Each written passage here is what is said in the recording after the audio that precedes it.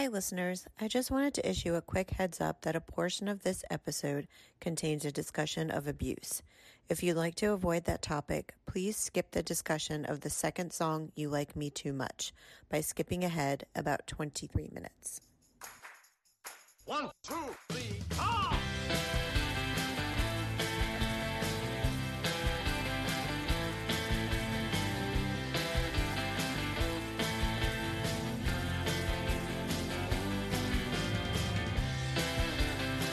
Welcome, everybody, to Ranking the Beatles.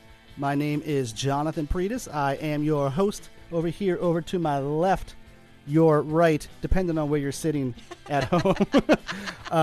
My illustrious co-host, the radiant, the wild, the lovely Miss Julia Pretis. Hello. How are you? Pretty well. How's your week been? Busy. Yeah? Busy. Lots of work to get done.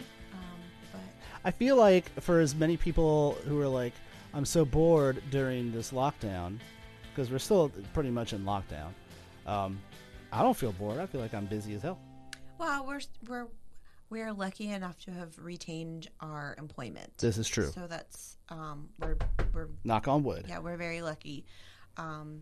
So I have sort of transitioned to heading up the recording for classes for the yoga studio where I work. So that I just sit at a computer all day and like edit classes and answer emails and things like that. So I stay fairly busy. Yeah.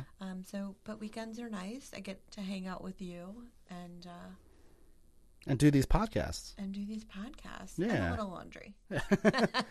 Well, I think this is going to be a really good episode today. We've got a gentleman on the show today. He is a musician / DJ / music curator. That's what I'm going to call it.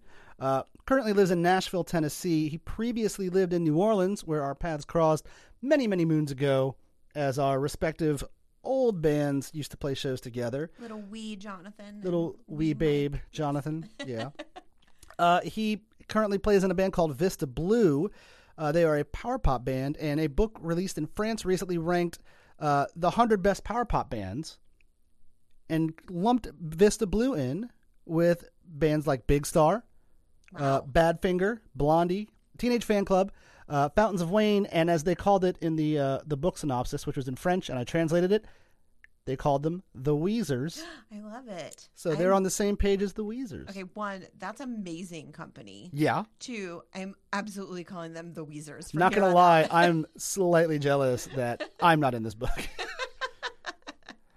He is also, if you're a New Orleans listener, you may remember he used to be in a band called the Robinsons, as well as Sally Stitches, and also a band called the Loblaws.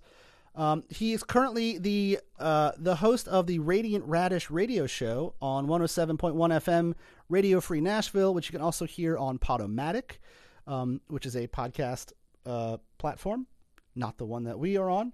Although I think we might be on it. I don't know. I just hit submit and then we're good.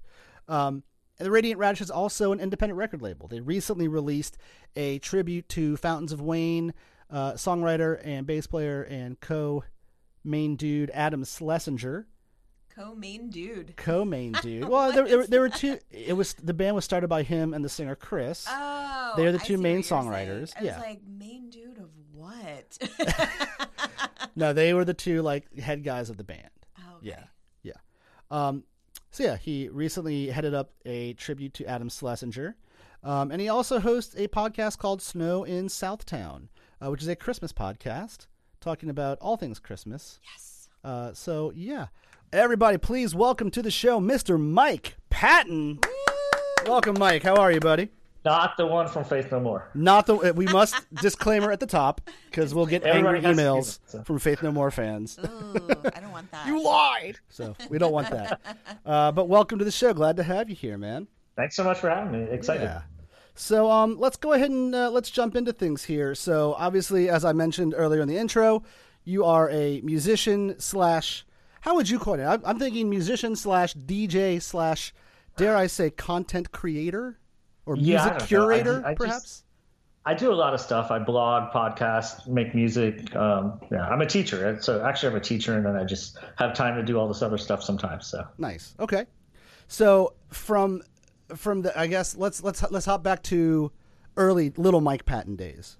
How did you first discover the Beatles? What first got you into the Beatles? Unless you just found them like a year ago. This hot new indie band. You asked me to be on the podcast? No. My dad was into like heavy metal.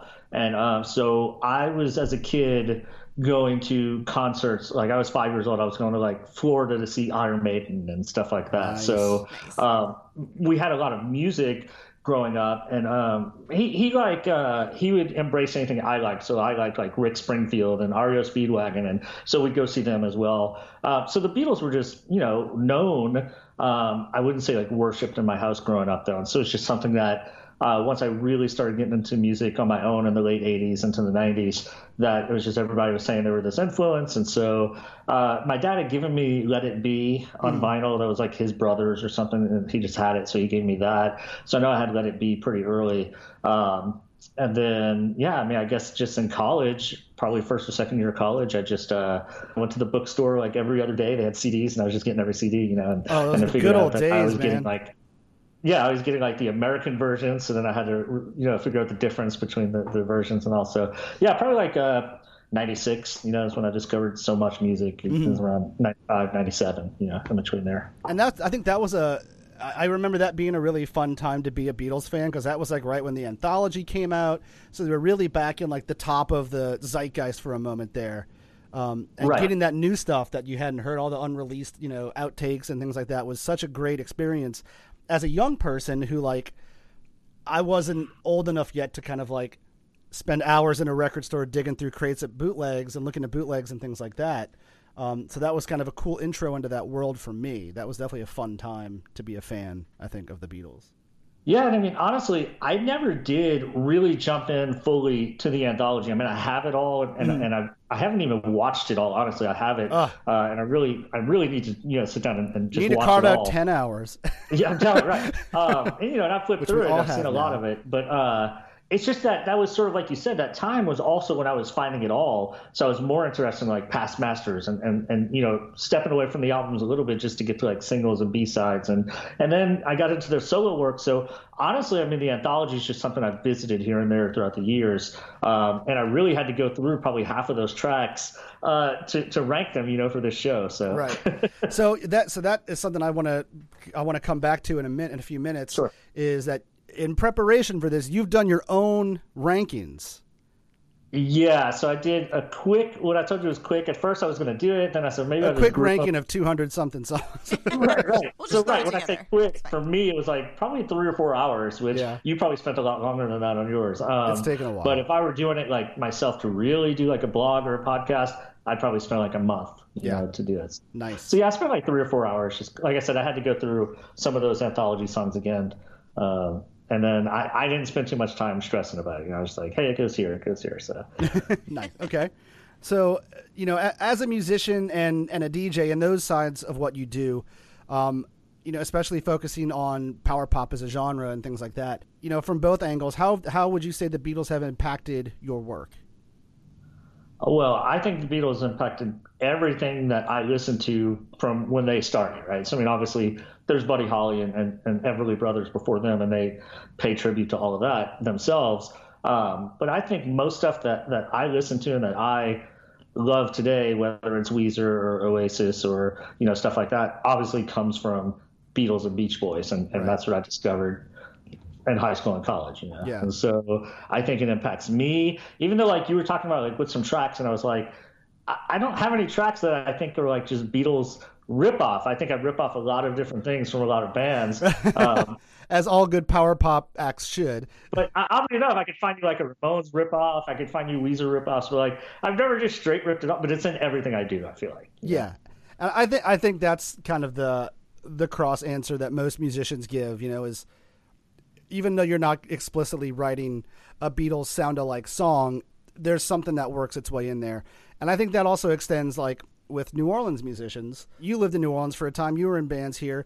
And while you might not sound like the Meters or the Neville Brothers, there's something, you're pulling something from it in some way, even if it's more of an intangible thing, And so that was for me. So I lived in New Orleans, so I was 30. So the main bands I did there were the Robinsons and Sally Stitches. And so the Robinsons were just like Weezer, Never Heard Her, pop punk, lots of harmonies, but just me on guitar. And so when I found out my friend Richard Bates, who was just such a great New Orleans musician, just one of my favorites right there with like Paul Sanchez and them. And when I saw him play the guitar, that's what it was. Like you said, it was like he brought, because he grew up on that New Orleans music, and that's when we started Sally Stitches, to add him on lead guitar and to bring that. In fact, he's on the Vista Blue 7-inch that we did at Arden Studio. We brought him up to Memphis to play that lead guitar because he just and we were doing a cold song, and so I just wanted him to come to Memphis with us, and he drove up and did it. So yeah, I mean, I definitely know what you're talking about, and I feel like I don't represent it well enough, but I love it when people do. So. Do you guys find, this is kind of a question I have because I am not a musician,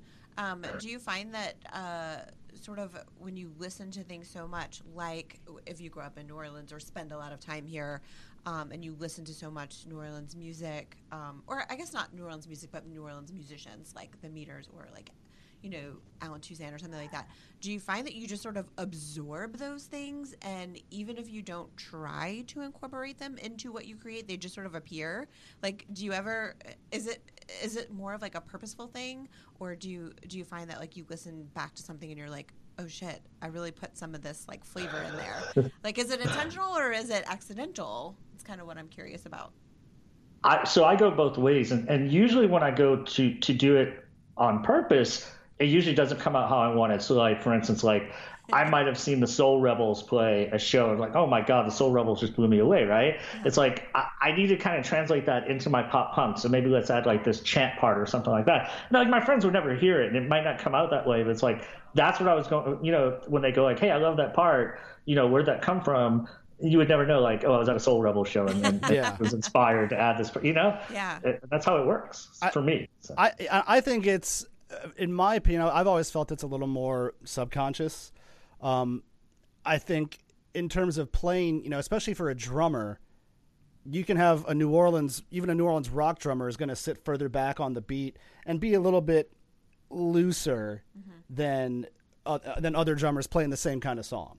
Right. They're going to sit a little bit further back and make it a little bit dirtier and a little bit funkier. A guitar player is going to be a little more groove based than like a Ramones type thing. So I think it's more of a subconscious thing that you pick up. But at the same time, I think just about any musician here, that plays here, that grew up here, you can say, play me a second line beat. You get damn close, if not right on it. It's just something that you hear so much. I think it just kind of soaks into your DNA, and it just becomes something that's in your recipe. Yeah. And you do a Christmas podcast as well, which I mentioned earlier in our intro. And the last episode we taped was with Alex Rawls, who does a Christmas podcast. I don't know. Do you know Alex? You guys should know each other. I think we're friends on Facebook. I heard you on there. Tommy, our mutual friend, sent me that episode. Okay. You on his show. Yeah. Perfect. Okay. There we go. So, I remember that. Yeah. Okay. I think we had just started our show when Tommy sent me that. Yeah. And so ours is not just music. I think Alex's is just music, maybe. Yeah, it's basically just Christmas music. Yeah. Yeah. So ours is movies and TV specials and music. So. I love it. I love it. That's amazing. We are big fans of Christmas in this household. Yes. Can't come soon enough. Oh my gosh. Well, let's go ahead and dive into the pool. Let's hop into the rankings. You feel good about that? You ready? Yeah, sure. We're all stretched. Everybody's done the calisthenics. All right. If I can please get a drum roll, Julia. Coming in at number 218 is Hold Me Tight.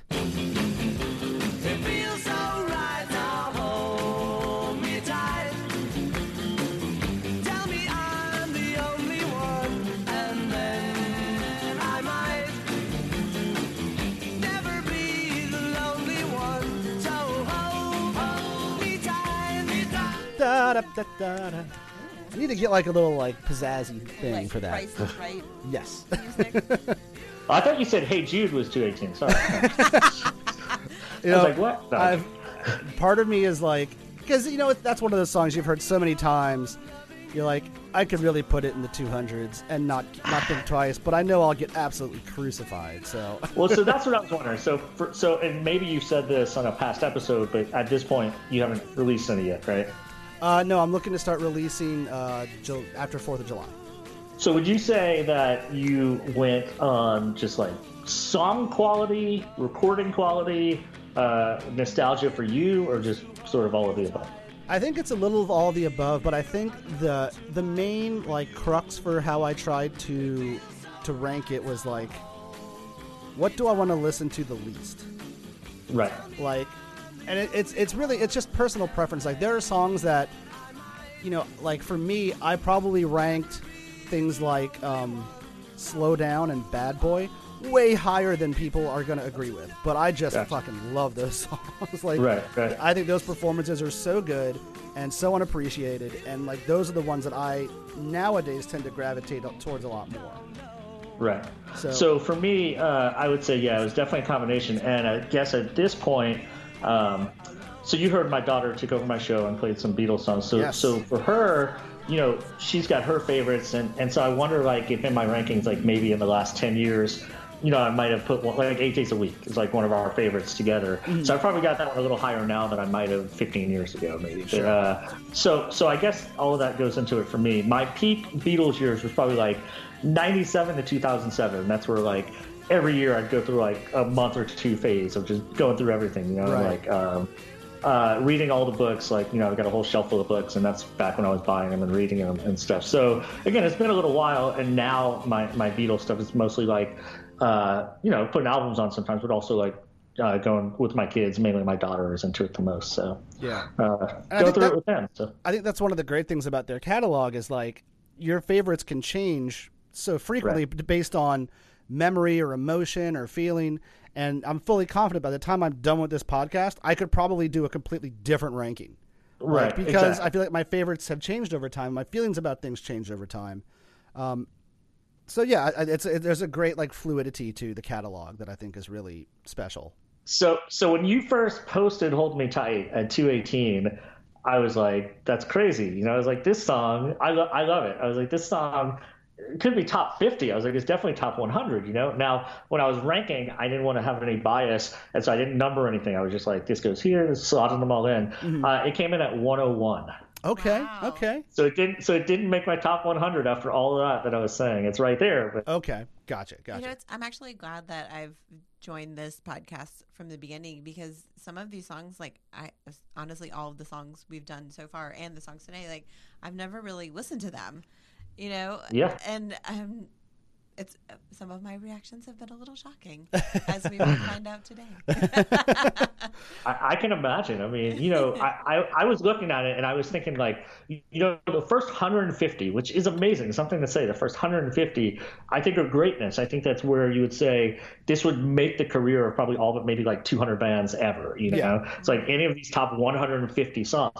After that, I'd say it's, you know, they're just goofing off in the studio sometimes, you know, or it was those early cuts where it's like, what, on February 11th, 63, where they made a whole album, you know? It's like, they don't even remember what they were doing that longer. Right. Yeah. So, yeah, I'd say the first 150 or so is where it's like greatness. But after that, sure, I could see people saying, this is not that great when you take it in the context of just one song. Right. And I think Hold Me Tight, I think, is one of those things where, you know, sometimes songs just don't quite click in the studio. It's like just a little bit of backstory on the track. If you're listening and you're not super familiar with it, this is a song they first tried to record this track for the Please Please Me album. I think they did 13 takes, then they scrapped it. Unfortunately, it was on that day actually that I said. So the February 11th, 63. Yeah, exactly. So they were. So think about that. They made that whole album except the first 4 sides that they already had, right, for the singles. Yep. So 10 songs plus this and some other stuff that didn't make it. Yeah, only one. So, I mean, imagine having that later in November or whatever, or September, going, hey, let's pull that other song that didn't make it on the first time. Like, that's a hell of a batting average, you know? Right. So, you know, I think, you know, at the beginning of the song, it starts out pretty promisingly. I really like the groove of the song. I like the riff. I think it's an interesting kind of like little eighth note, don't, little chugging thing. You know, McCartney hops on the mic and he's doing that kind of like thing where, you know, you can tell he's like making eyes at the invisible crowd as he's singing, like being the cute guy that he is, you know, doing his thing. So adorable. But then he starts singing and it's this thing where like the vocal is just so wobbly to me. Like, it seems like he has no confidence when he comes in. His pitch is all over the place. I think John and George are doing their best to kind of prop him up with harmonies, but even they're not quite on the A game. I was listening to some outtakes from this session, and I know Lennon's guitar is kind of right in the front of the mix on it. I don't think he tuned it before he started tracking. And I've also read that there have been times where he said that he would detune his D string so he could pick his guitar out on the track. He could be like, "Oh, you hear that weird thing? That's me." Oh, goodness. Yeah. Wow. I believe it. Yeah, that's a very John thing. Right. So I think there's a general out of tuneness to the whole track to me. I think especially when you get to the bridge and Paul gets into the don't know what it means to hold you tight. Like his pitch is all over the place on there. Like I kind of want to get the multi-tracks and just put it through auto-tune just fix it for everybody. And then by the end of the song, when they're finishing on the UUUs, like it's all over the place. And I think it's one of the last times where imperfections like that are that glaring make it through to the finished product. I think once they have the ability to veto things and to like not watch the clock so much, especially like Paul, who's a complete perfectionist, he's not going to let that kind of thing get through going forward. So I think this kind of makes it like this weird like outlier of like not their best work getting onto the record, and not even in terms of like not a great song, but just like not even their best performance. And it also makes me wonder like how were the performances in February for the Please Please Me record, where that didn't make the cut? You know, like what's the difference on that? I would love to hear that, but none of that exists anymore. Yeah, they said they destroyed those tapes. Yeah. But yeah, I think I think the playing on it is pretty tight. You know, it's got a nice groove to it, aside from just sounding overall pretty wonky. And then even Paul is on record in his own biography saying that this was an early attempt to write a single that failed and became acceptable album filler. Like that's exactly like what he called it. Ooh, that's a brutal way to describe one of your own song. And then in another book, he's quoted as saying, certain songs were just work songs. You haven't got much memory of them. That's one of them. And I think that's spot on. Like this is them going, all right, well, we need 14 for the record. So we have this one lying around. Let's dust it off and just knock it out. And that's kind of how I feel about it. When I was listening to it, I kind of felt like it was like two separate tracks that were recorded. Like they put down this guitar track at some point, and then at some point they put down this vocal track, and they were like, oh, we need a song 14. We have these guitars over here and we have these vocals over here. Just like smash them together. There's a song done. Like they don't go together for me. Like it doesn't sound like a song that was made. It sounds like two different things that were made and then just smashed together for just to have a completed something. Right. I can see that. So it is two tracks that were put together, right? It's like take 16 and 19 or something like that. Or 26 and 29, but I think they skipped some numbers. It's one that is everything you said is true. Even Lennon, if you have the quote from Lennon where he's like, I don't remember it. He's like, that song was awful. Yeah, he was like, it wasn't a good song. I never paid too much attention to it. Yikes. And usually they're kind of try to be nice. They'll try to be nice about each other's songs, Not that one. Not that one. No, they both hated it. It's one that everything you said is true. The imperfections are there, but it's one that I like the song so much that it's a time where they've got imperfections on a lot of records. Sure. This one, a bit more. But it's one that I just like the song so much. It's kind of like Please Please Me Junior to me. It's like it's in that same vein with the call-in response vocals. Hold me tight, yeah. And I just love that stuff. I mean, I love it all. So I can't say I like early Beatles better than later Beatles. I just love it all. So to me, this was always one that I always liked, always just sang along to. And we were going to do a Beatles, it was like a 40-year tribute in 2004, 40 years, I think, from when they came to America. It was this thing we were going to host at Espresso Yourself in Chalmette. And our drummer broke his shoulder or something. So we ended up not doing it, but we had it. And that was your that thing you do moment. Drummer breaks his shoulder, bring in the new guy. right, exactly. Yeah, we didn't know enough drummers back then, so we didn't want to risk it. But that's always the challenge. There's not enough drummers. We ended up canceling the whole event. We couldn't have fans to commit, but we had to learn 10 songs. And this was one of the ones that we had learned for that. So Yeah, I mean, it's just one that I've always enjoyed. It's super simple. It is. I can see to them thinking it's a throwaway. And if you read like critics' responses, I think the guy in Rolling Stone said, "What did he say? Something like it's the only thing keeping something else from being Keeping original." Till There Was You from being Till There the, Was the You, most which I ghastly also thing on the love. album. Yeah, I love Till There Was You. It's like I think he said they're like worst moment in history or something like that. I don't know. And I don't. I Had you disagree. not heard Mr. Moonlight? Come on, man. Now, what's interesting though is I think for all the faults with their version of this song, have you heard the Phil Spector version?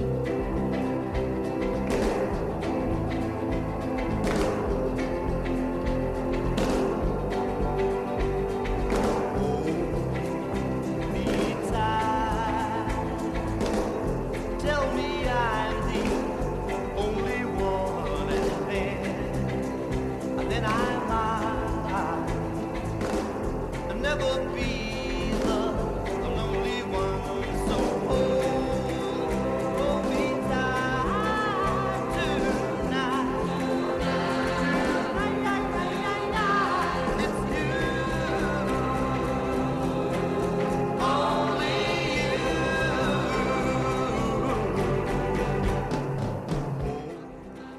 Phil cracked the code on it. Like he found, Yeah. he figured out how to make it a great song, and it's a bit more R&B doo-wop in its arrangement, but Cool.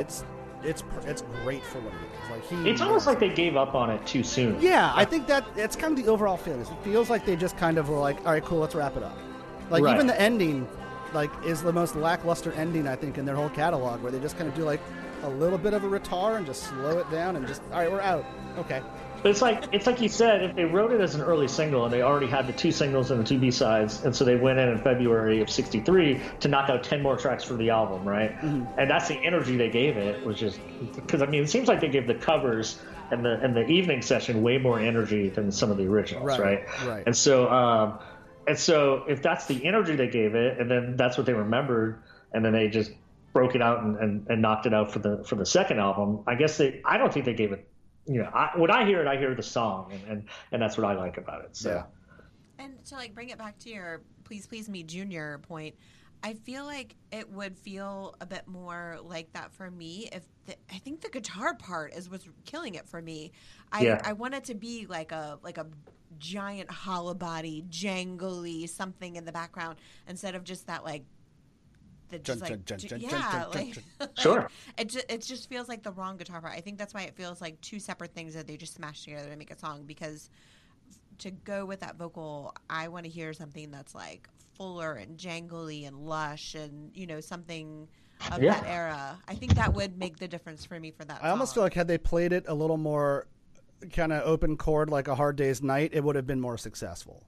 Well, so any of this, and that's what I think. I think that if they had done it either way that you two just pointed out, and put it out as a single in '63 at any point, or even early '64, I think that it's on people's lists as a great single. You know? I mean, I think that I think the song itself is everything that a Beatles song was back then. And so, other than maybe a little work on the arrangement, like the end, like you said, I love the beginning. It seems almost like they kind of thought it up on the fly, but I love it. You know, like how he just comes in with that line in the very beginning. So I love it. I love the song, and I'm fine with the Bottom line, imperfections. they were just tired.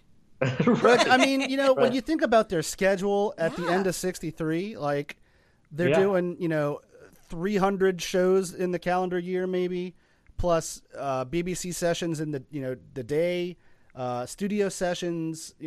Those guys are working harder than probably any other band. I wasn't saying that to make fun. I'm no, they were you're just like spot at some on. point you're just like out of fuel. Yeah. And you're done. And you're like, just get the songs done. Like moving on. Yeah. I need a nap. So I've got it at 218. You've got it at 101. 101. So we're a ways apart on it, but that's the joy of this whole list is there's no wrong or right. It's just for the discussion. End of part 1. Intermission.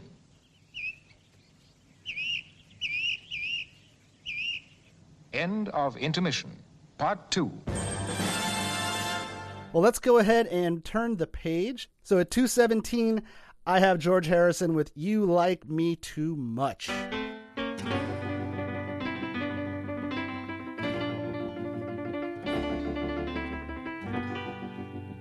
Though you've gone away this morning, you'll be back again tonight, telling me there'll be no next time if I just don't treat you right.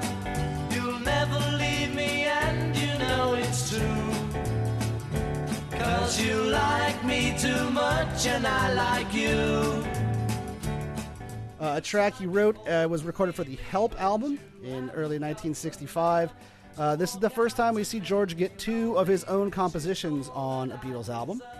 This is the second one that we hear from him on the record. The other one being I Need You, which I think is maybe his first great song. I think it's got some interesting chord changes to it. And sonically, that whole record is interesting because they kind of embrace this combination of acoustic guitar with the Honor Pianette electric piano.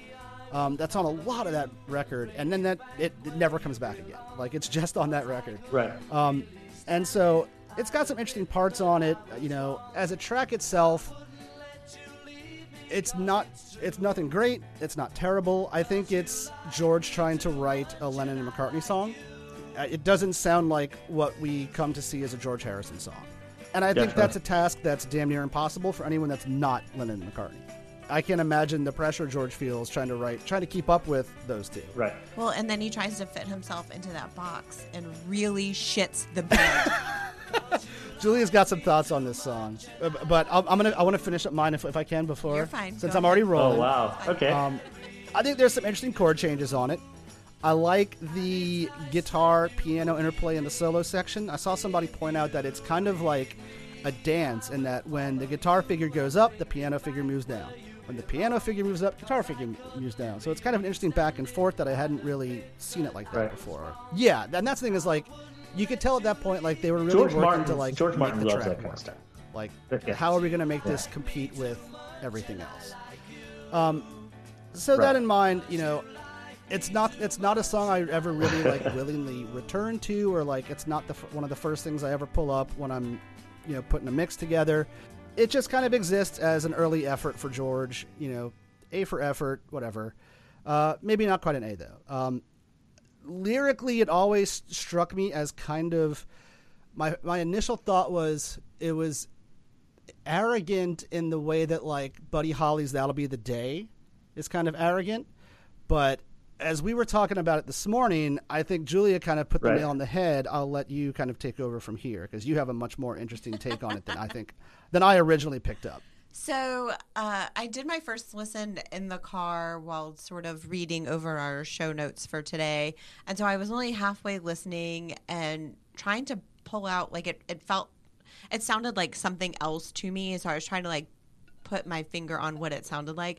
And so my sort of pithy joke about the song was, this sounds like a song that the mamas and the papas would write if they were big fucking nerds that never did drugs.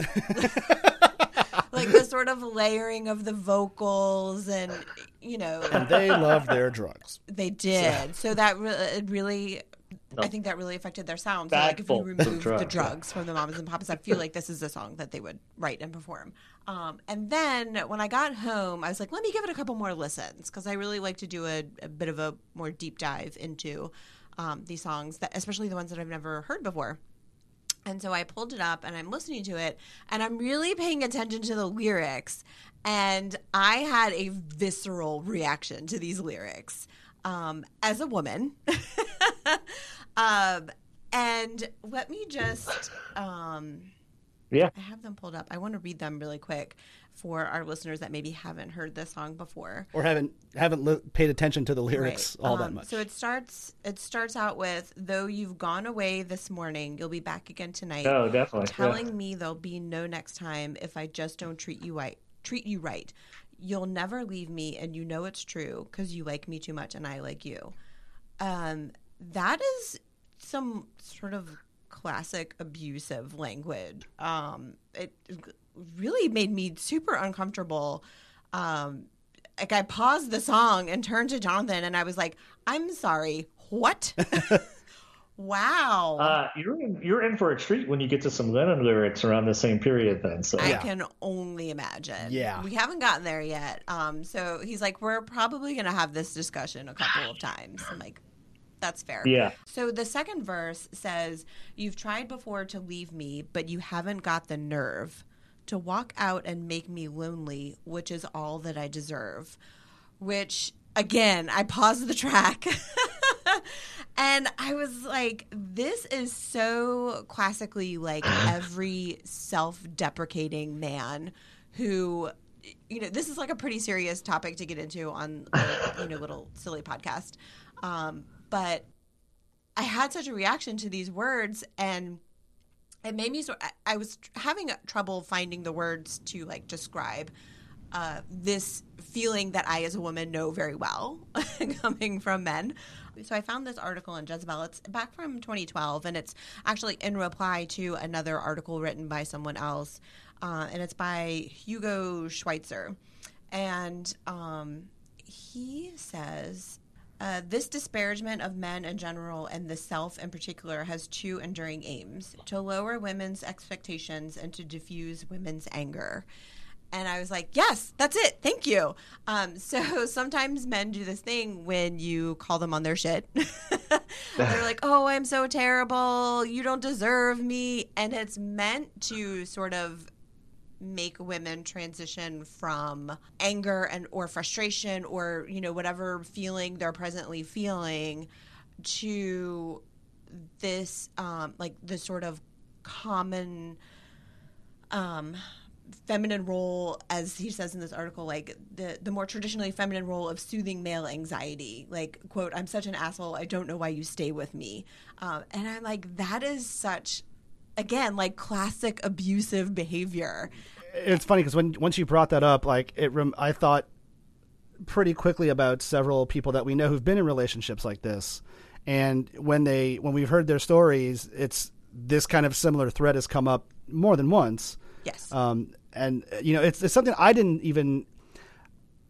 couldn't quite put my finger on what it was that felt weird about the lyric, other than just like it's a bit aggressive, like it's a bit like, I don't know, just seemed a bit arrogant for a guy who's known for being somewhat of like the quiet, humble one. Yeah. Yeah, like the sensitive one. Right. Peace. Yeah. Oh, yeah. You know, like he's sort of like the quiet, sensitive one, I feel like. And to hear the song and then be like, wait, this is George? This isn't John writing this song? Which really speaks to your point of like he was probably trying to write like a John or a Paul sort of love song and just really fumbles the ball. It. Yeah, just did not do it well. Like didn't grasp that like sort of, you know, teen sweet love that they kind of capture, I feel like, on the early songs. He just like went all in for a little intense. Well, and you know, it's kind of like the idea of like in a song where somebody says, you know, or even if you think of like George McFly, you know, like, "I'm your destiny." Like, well, what the hell makes you my destiny? You know, my density. Like, not for you to decide, dude. Get out of here. You are my density. But yeah, I think that's really interesting, and you know, it's interesting the more you go back and listen to songs that, especially in the rock genre, that are kind of like gonna make you my girl, you know, like there's a very like underlying aggressiveness to it that you know is problematic. And how do you deal with that and assess that in 2020? It's easy for us to sit here with 2020 eyeballs and ear No, holes. it's definitely tough. Yeah. Like I remember reading an article. I'll have to try to find it and put it in the show notes. A few years ago, and you and I, Mike, are huge Weezer fans. Yeah. What's your favorite Weezer album? Pinkerton or Pinkerton and Booth. Yeah. Pinkerton. And somebody pointed out how completely chauvinistic Pinkerton was. Yeah, I've seen. And I went back yeah. and read the lyrics like in response to this, and was kind of like, wow, this is really right on. And then it bears the question of like, is that autobiographical? Is it not taking the piss, but is he writing from the perspective of somebody like that? That's a hard line to toe, you know, for a writer. If you remember, I mean, that was when he had completely isolated himself. Right. He had the leg surgery. It was on like serious painkillers or whatever. And Yeah. who knows right? It could be any of that. It could be that he was sort of playing this persona, or it could just be that like he really was like the good life. Like, I'm tired of being alone. I want to get back out there and and get busy. Like that's like fuck. right. And so who knows where again in 2020? Yeah, we could make Across the Sea look pretty creepy. But he was really the thing about that album, of course, is so personal, and it was such a introspective thing that like if he had just made it, wrote those songs, recorded them, and said, you know what, we're not going to release this, let's move on to the Green album, you could see that, like you could see someone doing that, not wanting to release that, and I think that's why they actually probably stayed away from it for so long, not playing it live and stuff, So I definitely see what you're saying. With this one, I really, with Hold Me Tight or this one, both the songs, these are not songs I really listen to the lyrics on, honestly. And so you bringing that up is eye-opening. Later that year, 65 is when John's going to write, Run for Your Life if you can. If I catch you with another man, that's the end, little girl. So I wonder how much, like you said, if he's just trying to write a Lennon song, like the story of the Doors, where Robbie Krieger's just trying to write a Jim Morrison song and writes Like My Fire, and so if he's just trying to write a Lennon song because that's what's getting on the A-sides of singles or that's what's selling on the radio, who knows? Who knows what he's doing? But definitely in 2020, you're right. It doesn't sound like a George lyric at all, and it is interesting to think of. Yeah. So, and you have to hope that, like, also, the dude's 23 years old. I mean, he's still forming his views and thoughts and his moral compass on stuff. And you have to hope that, within a few years, those views change. And, even with John, for all of his numerous faults, one would have to hope that by the end of his life, he's changed his mind on a lot of things, and, his actions and words have changed on things, and he's, I mean, isn't that all of our hope, is that we're better than the people that we were yesterday? Yeah. Isn't that our goal? So, like, they're not here to defend themselves, obviously. Yeah. But I think that we can maybe see a bit of an arc in their lives, how they, I don't know. What do you guys know more about their life's journey than I do? Well, George had the whole rivalry with Clapton, right? For his wife. Yeah. I don't know when was that in was. love with Patty Boyd. Yeah, it started late 60s. Okay, so later, and then I think she left him. She left George for Eric, I think in 74 or 73, and George was very much just like, go for it. Right. Yeah. And he wasn't the most faithful throughout their relationship. Wait. Are you telling me? Are you telling me? There's a theme. We do this on every podcast. There's a theme. So yeah, she was aware of his infidelities, and I think Patty Boyd had hers as well. It's different times, and people's relationships are their own business.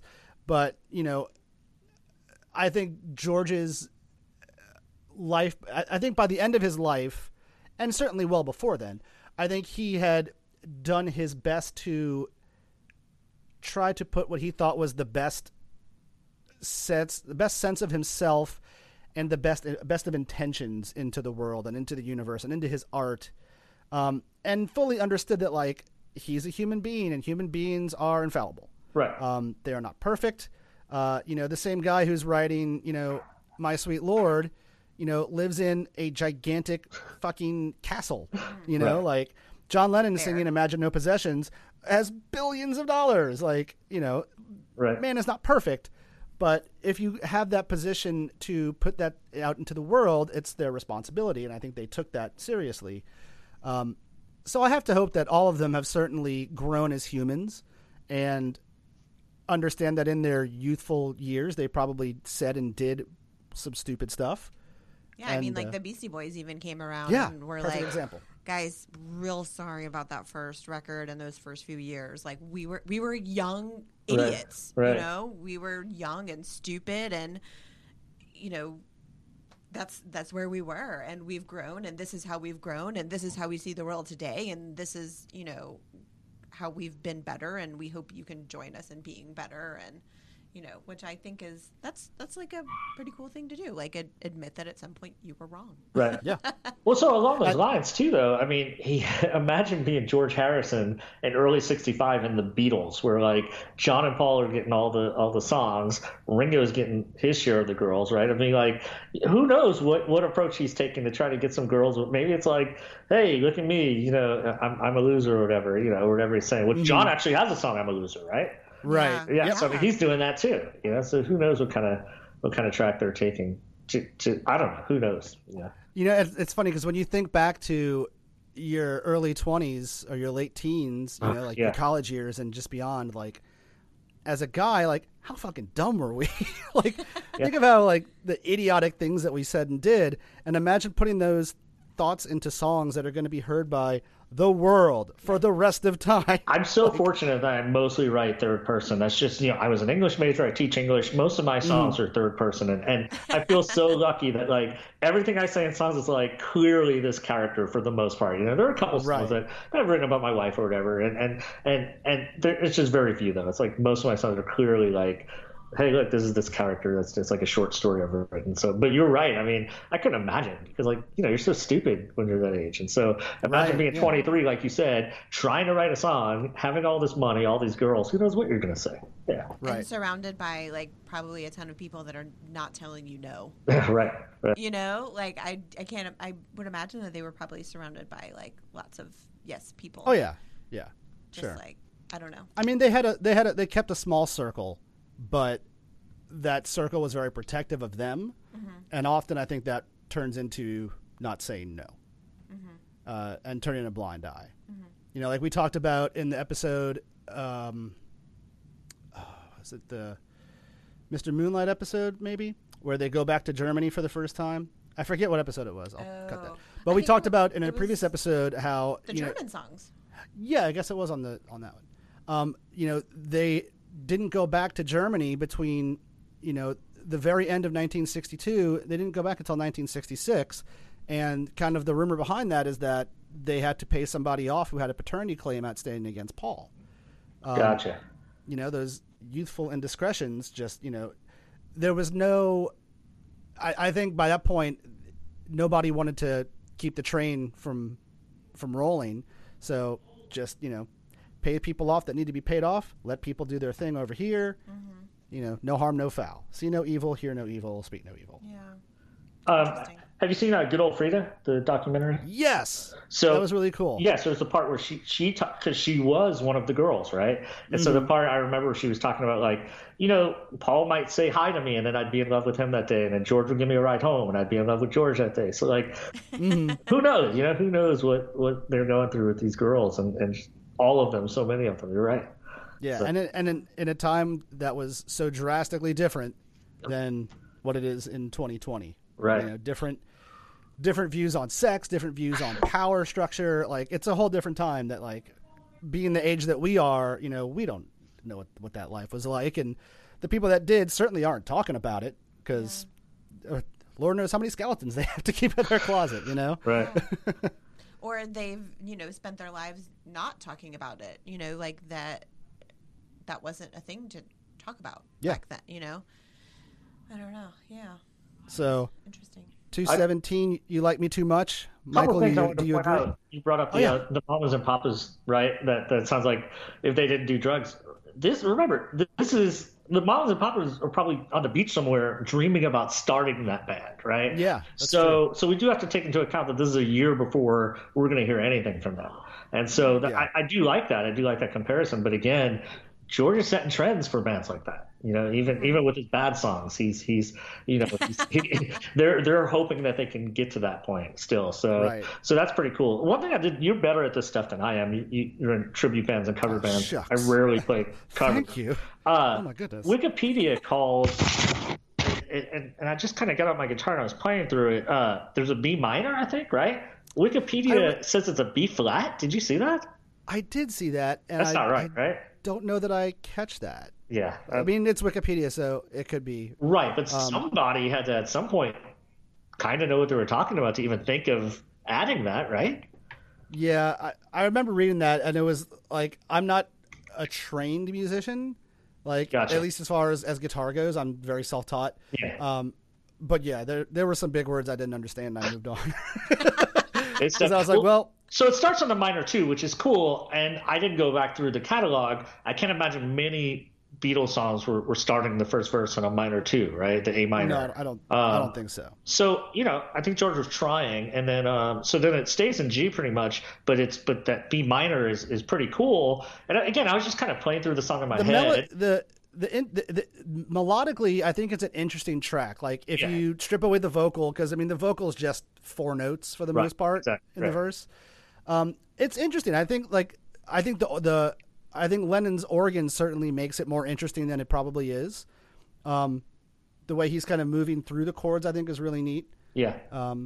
But yeah, there's some interesting stuff going on that they certainly kind of moved past and didn't really return to. And I think that's one of the interesting things with their catalog on the whole is there's so many times you can go, well, there's no other song that sounds like this in that catalog. Right. Like even just as a chord progression. Yeah, there's really not and that a cool many thing we that point sound the out same. here that people may not notice, and again, I just know because I've read so many books. So you have McCartney and Martin both on the Steinway at the same time, just on different octaves. So that has a cool sound too. And I don't even know if they're playing the exact same chords because like there's sometimes where like I think there's like a B minor 7 to the D7 that I don't think they're both playing, and maybe that's why the Wikipedia person's like that sounds like a B flat. I think they might be adding a 7 where one's not. Again. And whoever wrote that entry could have pulled it out of the what's the complete scores book, like the real thick one. Oh yeah, right. It's like Hal Leonard, I think. Yeah. But there's inconsistencies in that book that are just wildly wrong. Gotcha. I've found like through rehearsals with the Beatles tribute band I play with, where like there'll be something that goes to an F, but it's definitely not an F. It'll be like a G. You're like, well, how'd you get that wrong? So. Yeah. Nobody knows for sure. Right. It's all a mystery. I was just making sure I wasn't. I love it. So at 217, where did you have it? Oh, I had it at 145. 145. Okay. I would like to way place higher than you this again. song- I would like to place this song in the dumpster. Throw it in the trash. So just to give it some context, I got What Goes On right above it. And right after it, You Really Got a Hold on Me. So. Oh, how could you put? Okay, I love You Really Got a Hold on Me. I am such a sucker for them doing old R&B covers. Like I shouldn't say old because they're not old at that point. Right. But there's them so many doing of them like, that I guess there's I just so had many, trouble. Yeah, I just had trouble. And like, yeah. as a vocalist, like Lennon just nails those tracks every single time. Like, yeah, you're right. In an alternate universe, he would have been like the first white R&B. Star. Sure. Like that dude's voice on those songs. Would he be so like good. today's Justin Timberlake? Well, I guess maybe not today's Justin Timberlake. Ooh. Maybe like the 90s Justin Timberlake. Or no, he was like still in NSYNC. When did he go solo? Yeah, 2001, 2002, I think. Because they put out the album around 2000, I think. So the 2000s. With the strings. I guess. I don't know. I'm bad at time. Yeah, me too. No, because also like Lennon was really quick to give. All of them, the Beatles, were quick to give props and call out their admiration and respect and appreciation for black musicians and, take them out on tour with them and like say how, we've only gotten to be the artists we are because we studied all this amazing material. Right. Whereas Justin was just like, I sound just like Michael Jackson. Look at me. But, well, Mike, let's do some rapid fires if you want to do that, and then we'll wrap it up for the day. How's that sound? Yes. One more thing. This one was not in the Help film, right? No, it was. So I guess the first time I got the Help up. record was at Record Ron's. Did you ever go to Record? Yes. Yeah. So rest in peace, Record Ron's. Yeah. So I guess it. I think it just had the film score on side B, and so I think this wasn't on my first Help album. So it was one that I had to discover later. So yeah. Yeah.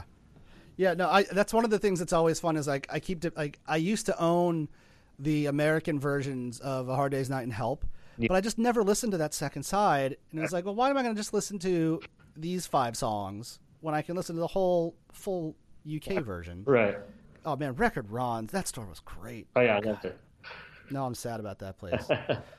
All right, Mike Patton, rapid fire. Here we go. Okay. Favorite Beatles song? which I guess this will be the number one on your list. Yeah, I think I should be consistent. I put She Loves You. She Loves You. Yeah. Excellent.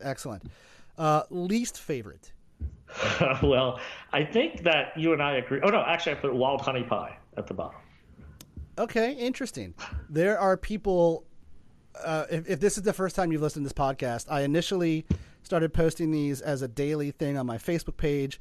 I only did the first 23. Right. But there were people who were like, "How have you done 23 and not had Wild Honey Pie? Good question. You're a friggin' monster." So it's coming later in the podcast. All right. Okay. Wild Honey Pie. Okay. Favorite Beatles album? That's tough. I usually just say Revolver. Yeah. Okay. I like it. Love it. Least favorite? The one you never go for? Probably Beatles for Sale, I guess. Okay. Yeah. Okay. I don't know. It changed, And favorite memory associated with a Beatles song? I think this is one of my favorite questions to ask on this podcast. Wow. I don't know. There's so many. So probably, I guess probably just with my daughter, when she was first starting to learn how to talk and she was learning the words to hello, goodbye. And just, I think I've got a recording of it somewhere. And it's just me kind of singing it with her. I think I'm playing the guitar and she just you only know what it is because I'm singing the song, but you can hear her kind of giving out that hello, yeah. So, I guess that. Haven't really thought of it. You say, I say, you say, and I say, go, go, go. oh no, you say, Come on. and I say, hello, I don't. That's really sweet. That's beautiful. I love that. That's such a good memory. I'll see what I can find. I know we got some 8 days a week somewhere, and again, she's 1 or 2, so. I love it. How old is your daughter now? She's 11. And how old was she on that episode? She was 9. That was 2 years ago. Yeah. That's pretty rad to be 9 and have really great taste already. You're doing something right over there, dude. So what do you have going on these days? Anything you would like to plug? Any releases out? Any music out you want to talk about? We just did that Fountains of Wayne tribute that you and I did together. So that was fun. That's at the Radiant Radish Bandcamp. So just radiantradish.bandcamp.com. Vista Blue is always recording stuff. Since 2015, I think we've released 40 digital releases plus some vinyl. Yeah. You guys and so we're always doing something. But the main thing we just finished is a full length by our Christmas band called Ralphie's Red Riders. All the songs are from Christmas Story, and we just finished mixing it, and that's going to be out on Black Friday on Out Loud Records in California on CD. So we're trying to get a cassette going too. So that's what we've been doing the last month, is just recording a bunch of songs about A Christmas Story. And we're actually going to start, we're doing a few songs in the studio. Well, the drummer's going to the studio to do some drums. We're doing a vinyl comp, it's a Christmas thing. We're doing a Wayne Major for this vinyl comp, and then just a new Vista Blue EP. So we're always doing something. I love it. And where can listeners hear the Radiant Radish? So, the radio show is radiantradish.podomatic.com. That's where we put the archives. So Saturday nights on Radio Free Nashville, 9 o'clock Central. You can listen through the app, and that's where it's live. And then I put the I just put the archive up this morning from last night's show. Beautiful. It's a super fun show, y'all. We listened to it last weekend while we were having breakfast, and because we make breakfast together every Sunday because we don't go anywhere because quarantine. And I kept looking at Jonathan every time a song would come on. It was just Oasis and then Big Star, and it was just everything was extremely his shit. And I was like, this is someone just playing the songs in your brain. What is happening right now? This is bananas. Well, Mike, thank you so much, man. This has been a ball talking to you. You've enjoyed it. I hope you come back and do it again, because I've got several hundred more of these. I do. I wanted to ask you also, you guys did that the cover of the Cold song, 3 Chord City. How did you come across that? What's your connection? I just really hit this peak probably about 5 years ago, where I was just getting into the Limit and the Red Rockers and all those bands, and I missed out on. I mean, we started, I don't know when you started. I guess we started about 98, I guess. When did you start playing? Probably 97, 98. Yeah, somewhere in there. Yeah, so I mean, so we missed out on this whole period. You know, like if we had been at Dixie Tavern in 80 or 81, you know, Right. we would have seen all this great stuff. And so just on YouTube, I just started getting into it all. I had become friends with Vance on Facebook, I think just through Paul. I think we had just done some like Saints chat and stuff. And we had this song called Betsy Took My Baby Away. It's like set in 65 on the night that Hurricane Betsy hits. And I had sent it over to Vance, and he had some really nice things to say about it. We did a Cowboy Mouth cover, My Little Blue One. And again, Vance just had some really nice things to say about that. So Vance and I had just been talking, and I told him, I said, we're going into the studio, and we'd really like to do a Cold song, you know, and just to kind of pay tribute to you guys. And he got me in touch with Kevin from the Cold. I talked to Kevin on the phone, and we had to work out the rights, you know, and just make sure that we could do this and not get anyone in trouble. Right. And release it final. And so we just did it. They've been so nice. Bert, all those guys from the band have just been so nice and promoting it for us and sharing it. Nice. And we had decided to do it before I realized they were going to be named to the Hall of Fame. And so that all kind of happened. And then, that same song was put in that Offbeat book of like the best 300 songs from New Orleans ever. Right. So it's like it all kind of happened at that point. Yeah. And so, like I said, we brought Richard into the studio, and he did the solo, and he kind of switched up the second half of the solo, and we loved it. And you know, we're kind of wondering what they loved it. They loved how he kind of took the solo and made it his own, and we kind of changed the end. We called it like a Queers, you know, the band The Queers that we love, like a Queers ending, and so yeah, I mean, we had a lot of fun with it. Nice. So. All right, man. Well, Yeah. Mike, this has been a blast, man. Thank you so much for joining us today. I hope you'll do it again with us. Yeah, thanks for having me. Anytime. Excellent, my friend. Well, thank you so much, and we'll holler at you soon. Kill it. Thanks, Mike. Thanks, dude. See you guys later. Thank Adios. Mike Patton, everybody. That was fun. That was fun. It's great to get to talk to him. Yeah. Yeah. It's funny. We got in touch on Facebook only like, God, maybe just a few months ago, like earlier this year. And then like kind of figured out that we had played together years ago. Like our two old bands had played together. A show. Yeah, a show, yeah. And probably, you know, being young and standoffish and awkward, probably didn't even talk to each other. And now I'm like, man, we should have probably been did friends like for years. Hey, dude, what's up? Sup, dude?